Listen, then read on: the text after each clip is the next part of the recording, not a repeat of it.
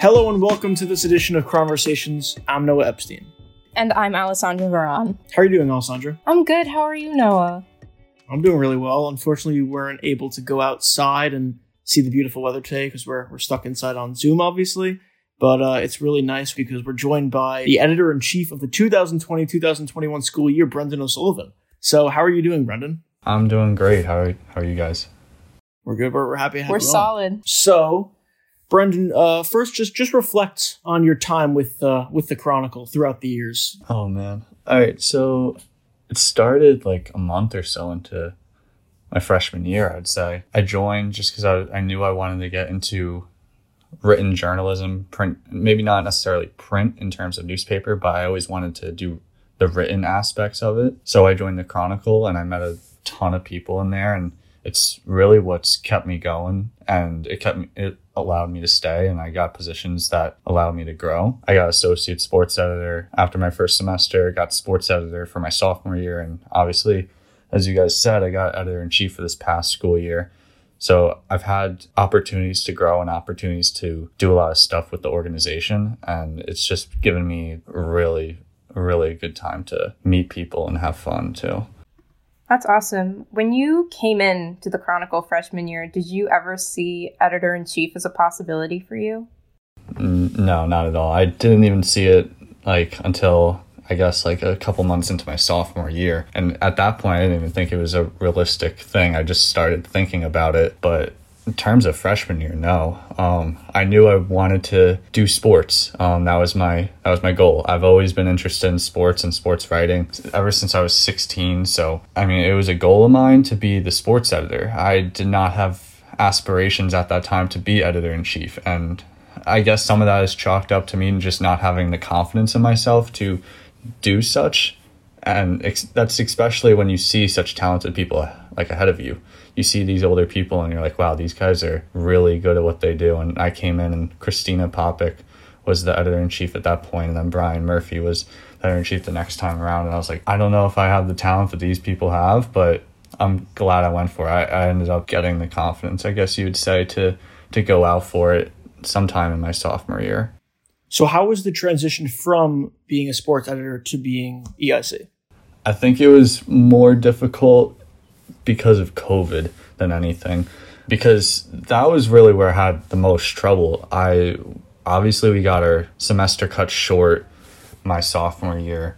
Went home. I never got the official training, to be in the suite, to walk through everything that an EIC has to do on a deadline day.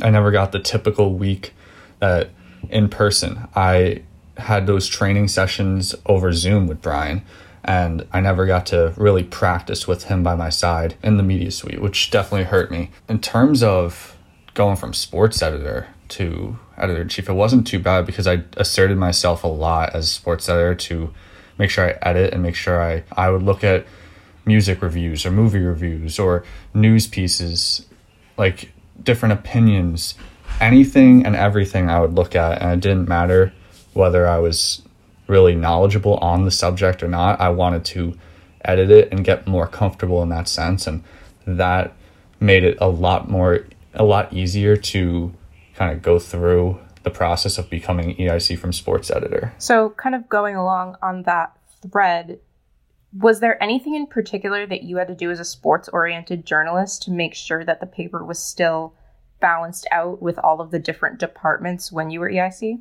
Yeah, I definitely took a step away from sports, and it was important for me to do that. Obviously, coming in, having that sports background, you'd love to just do sports all the time. That's really what I love to do. As an editor-in-chief, that's not the job. As much as I want to write about sports and when I graduate and do all that, the job I had at hand was to make sure I balance everything. And that was to make sure I take a step away from sports and take a more managerial role. And that means I have to divide my attention amongst every section of the paper. I have to make sure every section, every person is treated the same, no matter what section they're a part of. Because if I start showing more interest in sports, or if I start showing more interest in news or opinion or arts and life for the podcast or whatever it may be, it starts to reflect poorly on other sections, and it just wouldn't it wouldn't feel good for the other editors or producers on staff. It would make them feel like not as wanted because the editor-in-chief is clearly showing bias towards a section. I just didn't want to do that. So before you've mentioned a couple times now Brian Murphy, former editor-in-chief before yourself. So what do you think is the main thing you learned from him that you use in the past year? Just really take the risk on yourself, I guess. Bet on yourself. Know you're going to put yourself out there type thing. He was in a position that he wasn't going for editor-in-chief, and his story is different than mine, but because he ultimately grabbed editor-in-chief because nobody else wanted it, and that was after a while of people just saying like, I don't know if I want this, and eventually, after he said he didn't want it, he eventually said, I'm going to go for it.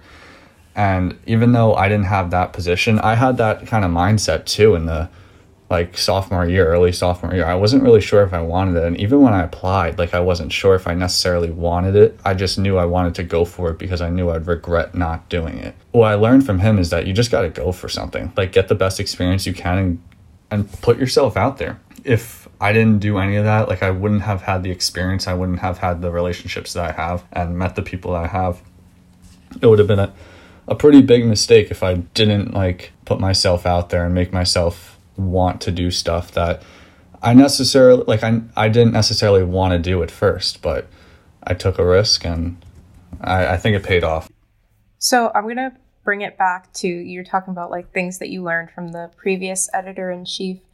What would you say was the most important thing that you taught yourself over the last year? Just be confident. I think I alluded to it a little bit before that I just wasn't super confident in myself, and I was still you're never going to change completely. If you're not a confident person, you're never going to become uber confident. And I don't want to say I'm not a confident person, but I also don't want to say I'm on the other end of it. But I did gain a lot of experience this year with that, and just seeing myself in a leadership position gave me some confidence, and seeing people ask me questions and people will compliment me, and it's surprising to me because I didn't think of myself as an editor-in-chief. I still thought of myself as just another student, but some people would see me as an editor-in-chief and would compliment me on my work. And I just got an email from a professor saying that it's one of the better years for Chronicle in a while, and that type of stuff to hear is just, it boosts my confidence and knows that I did do good work. What are you most proud of? Just publishing a paper every single week. I guess there's a couple other things I'm proud of, but I think that's what I'm most proud of, really. A couple weeks where we didn't publish a paper, and that was the end of the first semester when we got sent home. And obviously, we're not going to publish a paper when nobody's on campus. But there are weeks where we had to be remote. There was remote learning in the first couple weeks of school, and we were still publishing papers. We had remote deadline day. We figured out ways to continue work no matter the circumstances at hand. And even when we did go home, we were still publishing content consistently through winter break. We were publishing content consistently through summer break as well. This is something that I feel is something that we were really strong in, and it was something that I'm proud of. I'm also proud of the stuff that we implemented this year. Obviously, I'm on the podcast, so well, shout out to you guys. Shout out to the weekly report, and I don't want to take credit for starting the podcast because that wasn't me. This is not me who started the podcast. It was during my tenure, and I'm happy that it was part of my tenure as editor-in-chief. I was happy to start the newsletter during my tenure. I guess between those things, between mainly just always producing articles, always publishing stuff, and getting a paper issue out pretty much every week, other than the few weeks that we weren't in school. And then the additions of the podcast and newsletter were just incredible moments, in my opinion. So in your time as a journalist for the Chronicle, what would you say was your favorite article that you wrote, or the one that you're the most proud of? Oh, man. I would say my favorite article was the one where I interviewed a former Quinnipiac athlete. She played field hockey here. Now she's playing overseas at Belgium. I had interviewed her a couple times last year, so we had a decent relationship and we knew who each other were. So when I reached out to her, it was very easy to get in contact with her and talk to her about what she's doing now. So I caught up with her. I talked to her about her career right now playing professional field hockey. And then I talked to the field hockey coach at Quinnipiac, and then I talked to her field hockey coach over in Belgium. So it was an awesome stuff to do. It was it's always a feel-good piece to write about a former athlete. It's nice to catch up with them and see what they're doing, because it's not always, sometimes you see it on social media, sometimes you don't. But I loved looking into this and I loved writing about it, and it was super easy to talk to everybody and get in contact with everybody. And I think I was pretty happy that I was able to coordinate all the interviews despite people being in completely different time zones and figuring that out for all our schedules. That's really cool. What was like the hardest story you ever worked on? I wouldn't say the most, like, I guess not the hardest in terms of difficulty, but the hardest to write was definitely being in Atlantic City when the MAC tournament shut down in March of 2020. That was a pretty simple piece to write. It was a very short news piece, and I believe I wrote the one that spring sports were canceled. Rich Enzer, the commissioner of the MAC, canceled spring sports. I believe I wrote that one, and Jared Penna wrote the one on the MAC tournament getting canceled. So we split articles for that, and that situation is probably the most difficult to be in, just because it was a fast-paced environment. Everybody from all different MAC schools were reporting on this at the same time. We had to write something in a auditorium, on a stage. We didn't have chairs or anything in that situation. I remember standing on the floor and reaching up to my computer typing, and it was a weird situation. I would say it's the most difficult because it was just a really unfortunate situation. It was a scary situation too. We were all so far from home, and we were together in a gym, and nobody knew what was going on in the country. There was very few people that were actually certain of what was going to happen.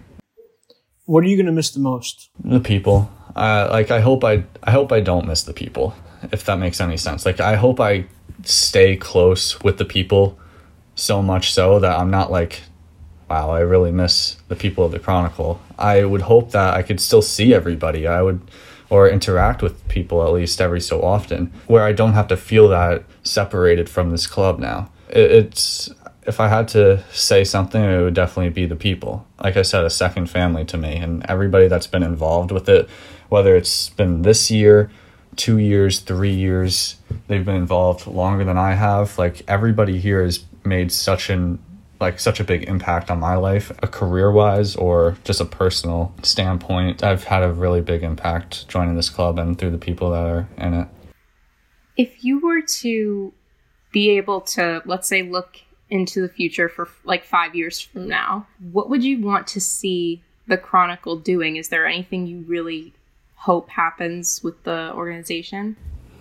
I just hope it's growing more. I hope that everything I've done this year is just doubled, tripled, quadrupled by the time I'm like 5, 6, 7 years out. I want this to just be a starting point in terms of what the Chronicle can be. Like, Brian Murphy put in a block, Christina put in a block, Dave Freelander put in a block before her. Like, everybody's building this up, and I really think that 5 years, 6, 7, 8, whatever it is, 20 years down the line, I want to see so many more blocks and making this organization so much stronger than it is just right now. And whatever ventures they go down, if they add more photography or more video, or they do whatever they happen to do, if they go back to 16 pages of the paper, which I don't know if you guys were here when it was 16 pages, but it's 12, like, if they go back to that, if they cut it down, if they make it even longer than 16, ultimately, I just want to see success, and I want to see upward trend for this organization like it has been in recent years. So is there anything over the course of your 3 years here that you wanted to do that you didn't get a chance to do? I don't think so. And maybe my answer will change in 30 minutes. Maybe it'll change in 30 seconds. And maybe it'll never change. But I'm really happy with everything I've done. And like I said before, I took risks on myself and I put myself out there, which is something I normally don't do. And that's something I'm proud of. And I think if I didn't do that, I would have a different answer right here. If I didn't do that, I would also not be sitting here. So, Brendan, what are your plans for after you graduate? What are your post-college plans?